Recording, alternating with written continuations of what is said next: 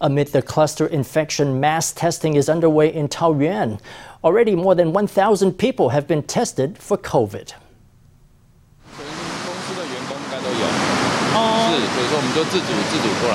Over the past 2 days, COVID tests have been administered to more than 800 employees of the cleaning company at Taoyuan International Airport.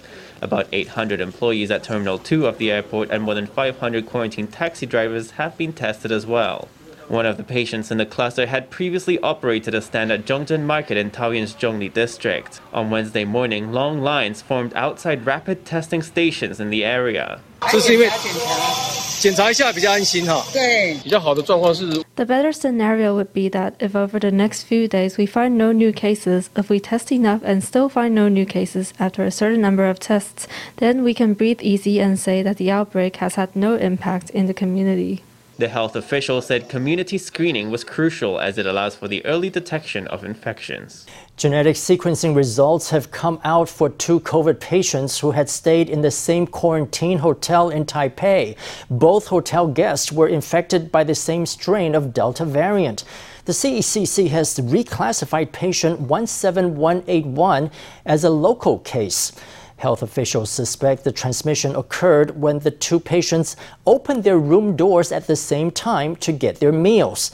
Let's hear from the CECC. Cases 16941 and 17181 were staying in adjacent rooms at the same hotel. We have determined that case number 16941 infected case number 17181. So we have relisted case number 17181 as a local case. The partitions in the ceiling had a gap. Also, one of the cases said that he and his neighbor opened their doors at the same time to collect their meals. With several clusters cropping up at quarantine hotels, Taipei has launched an inspection of all 164 hotels in the capital. So far, 78 hotels have been inspected. Inspections are expected to be complete in 2 weeks. Mass disinfection is underway in Taoyuan, where a cluster infection was detected earlier this week.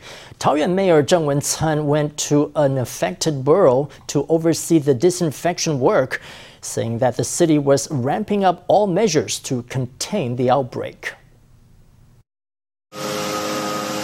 Fully geared up, a disinfection squad sprays every nook and cranny. A COVID cluster was recently reported in Taoyuan, and one of the people infected had recently set up a stand at Zhongzhen Market in Pingzhen District. The market closed for disinfection on Tuesday noon. 4 boroughs in Zhongli, including Longgang Borough, are being disinfected by the 33rd Chemical Group. 19 boroughs in Zhongli, Pingzhen, and Bada districts are being taken care of by our disinfection team. A disinfection team from the city's Department of Environmental Protection and the Army's 33rd Chemical Group launched disinfection work at 23 boroughs in Taoyuan. On Wednesday morning, Mayor Zheng Wen-can came out to oversee the operation. With the first outbreak of the year in Taoyuan, the mayor is taking no chances. He listed out 4 key measures the government is taking to contain the disease. We immediately launched contact tracing work. We compiled an extensive list of contacts, expanded testing, and expanded disinfection work in hopes of building a firewall. We set up 3 community test sites, and already 200 people were tested yesterday. In just 24 hours, Zhongzhen Market has been disinfected twice in hopes that quick action will break any infection chains. 3 community test sites have been set up in the area to prevent the disease to spread in the community before the Lunar New Year. Golden Biotechnology Corporation reported Wednesday on the preliminary results of its Phase 2 clinical trials for anthraquinone, its new COVID drug to be taken orally. The company's representatives said they would apply for emergency use authorization from the U.S. FDA in March. Phase 3 trials will be conducted in Europe, South Korea, and Singapore. Let's hear from the company. We will receive the clinical study report around April. We have asked them to see if we can get it in March, so we can discuss the matter with the FDA. If we get the green light, we will apply for emergency use authorization. Phase 3 trials will be conducted in Europe, Singapore, and South Korea. We will have more than 50 clinical trial centers so that we can enlist subjects more quickly. So far, Golden Biotech tested its drug on 124 hospitalized patients in the U.S. and South America. COVID recovery rate reached 97.9% by the 14th day after administering the drug. By the 28th day, the recovery rate reached 100%, with no deaths or respiratory failures reported. The treatment also shortened ICU stays to just 9.5 days. The Central Geological Survey has released an updated map of Taiwan's active fault lines featuring 3 new faults. That makes a total of 36 active fault lines in Taiwan. According to a geosciences professor at National Taiwan University, scholars have known the existence of these active faults for more than 10 years. He says the government should have listed the faults sooner so that developers could get a clearer picture before building in hazardous areas. Earlier this week, an earthquake rattled northern Taiwan, giving many locals a fright. On Tuesday, the Central Geological Survey updated its map of Taiwan's active fault lines. It added 3 more active faults for a total of 36. According to geologist Chen Wenshan, the existence of the 3 new faults was previously known by academics. He says the government should have updated the map sooner. We have been aware of these 3 fault lines being active for more than 10-20 years. Some may not have been very sure on whether these were active fault lines, but scientists already knew they were, so why weren't they drawn? If you wait until you have a lot of evidence, buildings may have already been built there and land development plans may have already been drawn. By that point, you can't avoid them anymore. What can you do then? According to the fault line map, the 3 new active faults are the Chuxiang Fault in Nantou, the Koxiaoli Fault in Tainan, and the Chegualin Fault in Kaohsiung. Though the 3 new faults have been announced, they have yet to be declared as geologically sensitive areas. The Chegualin Fault cuts through the Qiaotou Science Park. In the future, the firms at the science park will have to take measures for being on an active fault line. Once the lines are drawn, they'll have to adapt. The Central Geological Survey should draw up the faults that could be active faults as soon as possible. The professor says 3 active fault lines have yet to be announced on the Lanyang Plains at Qiaoxi and Zhuoshui. Some of them run right across the planned high-speed rail extension in Yilan. Experts say Taiwan should follow the example of Japan and the US, which announced fault lines that could have activity 20 to 30 years in the future to prevent development along risk areas. In a recent radio interview in his country, the president of Lithuania said he thought the name of Taiwan's representative office in his country was a mistake. Last year, Taiwan opened the office under the name Taiwanese Representative Office in Lithuania. The name elicited a strong response from Beijing, which retaliated by downgrading its diplomatic ties with Lithuania and even blocking certain imports. Lithuanian lawmakers have condemned their president's comment, saying that supporting Taiwan is the right thing to do. Last November, Taiwan opened a representative office under its own name in Lithuania. The move has repeatedly been condemned by China, which has ramped up retaliations on the Baltic state, from downgrading diplomatic ties to blocking Lithuanian imports. Now, it seems Lithuania could be beginning to buckle under China's pressure. During a radio interview, Lithuania's President Gitanas Nausėda said that opening the Taiwanese representative office was not a mistake, but that its name featuring the word Taiwanese was. He added that the operation had not been coordinated by him. He also said the naming of the office had strongly impacted Lithuania-China relations, saying it was a regrettable development. In response, Taiwan's foreign ministry said Taiwan will continue to support Lithuania. It declined to comment on Nausėda's remark. For diplomatic customs, another country's internal policy-making process is not for the ministry to comment on. Regarding Taiwan-Lithuania diplomatic relations, or rather Taiwan-EU relations, I believe we can remain optimistic, but we must respond cautiously. As friends, we should be understanding. When friends encounter hardship, they might have some opinions on the matter, and I think we should respect that. Many Lithuanian parliamentarians said they did not share their president's opinion. Matas Maldeikis, head of the Lithuanian Parliament's Taiwan Friendship Group, wrote on Twitter, "I disagree with my president," adding that supporting democracy in Taiwan is the right thing to do.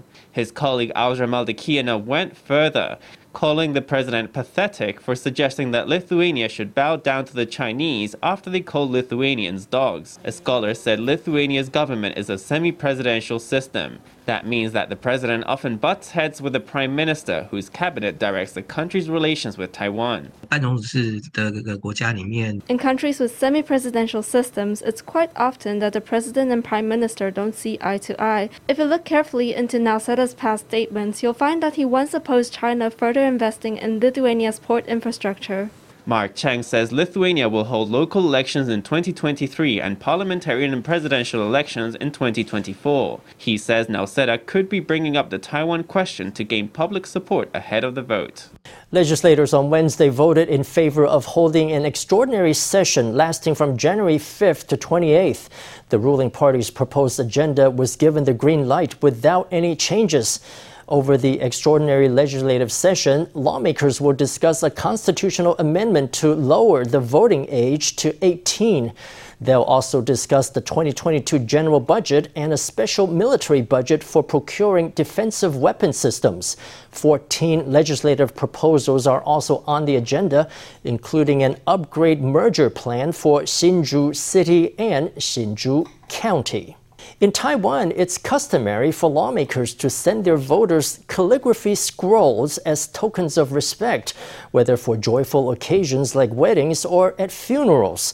Many such calligraphy pieces are now digital, but some are still hand-drawn on paper as they always were. Legislators say the price of these courtesy tokens is going up. With some lawmakers sending out hundreds of calligraphy couplets each month, it can be a serious item on the budget. These artworks sent as courtesy gifts from the offices of legislators have gotten pricier. Not even calligraphy is safe from the rising cost of living. Each scroll is 5 to 20 NT more than last year. The calligraphers know that what we do is a service, so I think they have held out as long as they could before announcing a price rise. All our expenses have grown. If each scroll is 5 NT more, then every month we basically send out hundreds of couplets, and over time it really builds up. We write all our own couplets at the service office. The price of one couplet has gone up about 10%. We sent hundreds every month, so that's grown somewhere from 500 and 1,500 NT, I guess. It's manageable for us, actually. Manufacturers reveal that the basic costs of paper and canvas have grown 20 to 40% in recent months. Most calligraphy couplets are digitalized now, but many people still hope to receive a traditional hand-drawn couplet from the lawmaker after a bereavement.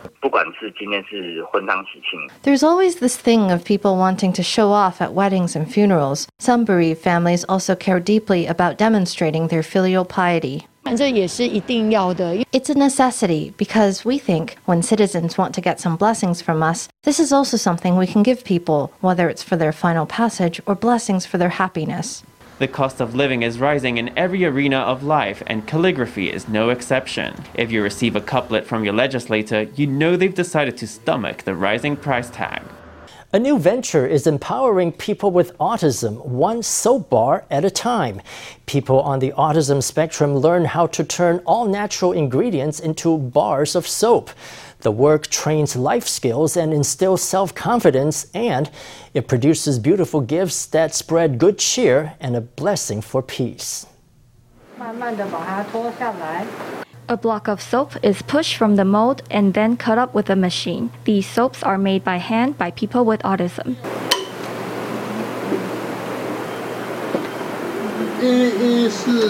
The soaps are weighed after they're sliced to ensure they're the same size. Before being packed up, each is given a careful wipe. At the end of the long process, these Chinese mugwort bar soaps are placed lovingly in the gift box. At this soap workshop, people with autism develop skills like focusing on tasks and perfecting each last detail. Through making handmade soap, our children here can learn a lot of things. It gives our children a place to work. Because they're working, they're able to hone some of their skills, so the skills don't degenerate. Then on top of that, there's the fact that having work supports their self-esteem. The head of the gaming company and the life-size mascot joined the workshop to try their hand at making soap. Turns out it's not so easy. Every piece of soap must be individually engraved. The idea is to imbue every bar with love and warmth. I propose the words peace and gladness. When you make a wish on your birthday or when you wish upon a falling star, what do you wish for? Everybody wants to be happy and at peace. I wanted to pass on this sentiment to more people, hope and love. The head of the gaming company said that during the worst of Taiwan's epidemic, the people of the nation had prayed for peace. Through working with the Autism Association, she hopes to promote soaps made with love and to wish peace and happiness upon every person who receives them. A new tourist scheme has linked up scenic spots across Yilan and the northeast coast. The region is a paradise for cyclists. Many choose to ride all the way from the eccentric rock formations of the north down to Yilan's gentle rolling Lanyang Plain. You can also catch a train to one of the many coastal towns and enjoy the ever-changing views of Turtle Island. The northeast coast, where azure sky meets cerulean sea. Years of ocean winds and erosion have carved out these unimaginable rock formations. Golden beaches lead to an undersea world of exquisite diversity, and cycling along the coast is one of the best ways to appreciate the grandeur of the region. 北边这边我们有南亚奇岩的部分。 Here in the north, we have Nanya Rock, which is no less splendid than the Queen's Head Rock. It's shaped like an ice cream cone. What's so unique here is the geological landscape. There are many sites which internet celebrities like to film, such as Seal Rock, Barking Dog Rock, as well as the Wolf and the Lamb. The rocks on the coast are worn down by the ocean waves, and these geological sites have formed over millions and millions of years. The mountain trails here are very popular too, including Nanziling Trail, which is very popular, where lots of people post photos. If you climb to the top, you can see almost 360 degrees all around. It's beautiful. It doesn't take long to get up here either, about 1 hour. It's an easy and accessible route. It's easy to forget yourself in the beauty of a spot like this. You can cycle all the way from the northeast coast to Yilan, but if you fancy a less taxing itinerary, why not take the train and hop off at one of Yilan's many beautiful coastal stations, where you can hire a bike to explore.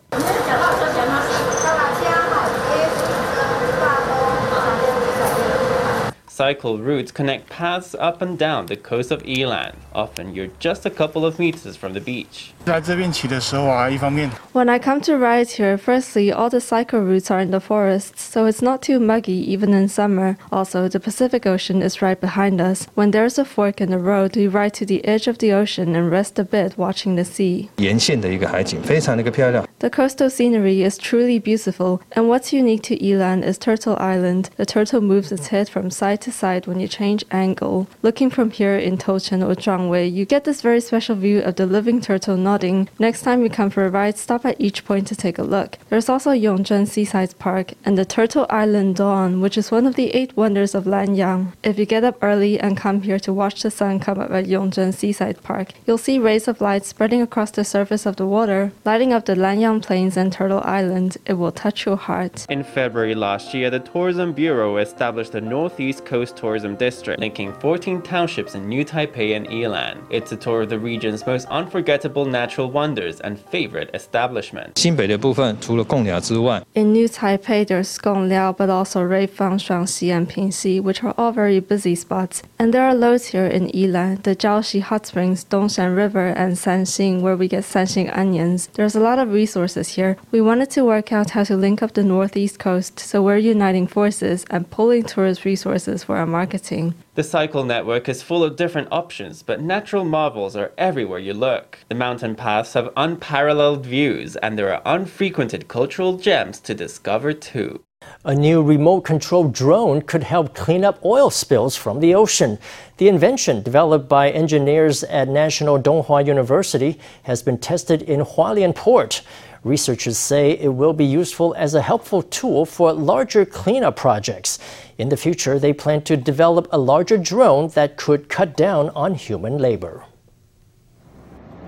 2 people lower a drone down onto the water. It sets out into the Coast Guard zone of Hualien Port, collecting litter from the water.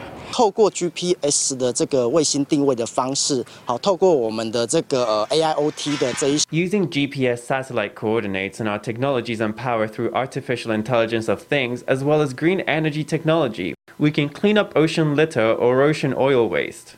In the past, only containment booms could clean up oil spills on the ocean, a costly and difficult procedure. Now this remote-controlled smart drone uses GPS and green energy to do the job. It was developed with help from the Hualien Port Corporation and National Donghua University. The advantage of its small mid-size is it can hoover up what's missed by large cleaning ships, so this design allows it to be portable and easy to transport to different locations. Oil waste is the biggest waste problem in Hualien Port. One trip from this drone can collect 3 to 4 kilograms of litter and 40 kilograms of oil. This isn't a big ship. It navigates independently at the moment and has several remote control settings, which have all succeeded in our test runs. If we get the chance, we may develop a larger ship that can genuinely replace oil cleanup operations by manned vessels. Engineers from the Energy Technology Center at NDHU say the drone cost around 400,000 NT to produce. Its battery lasts almost 4 hours, and on a sunny day with solar battery fitted, it can contribute its own power as well.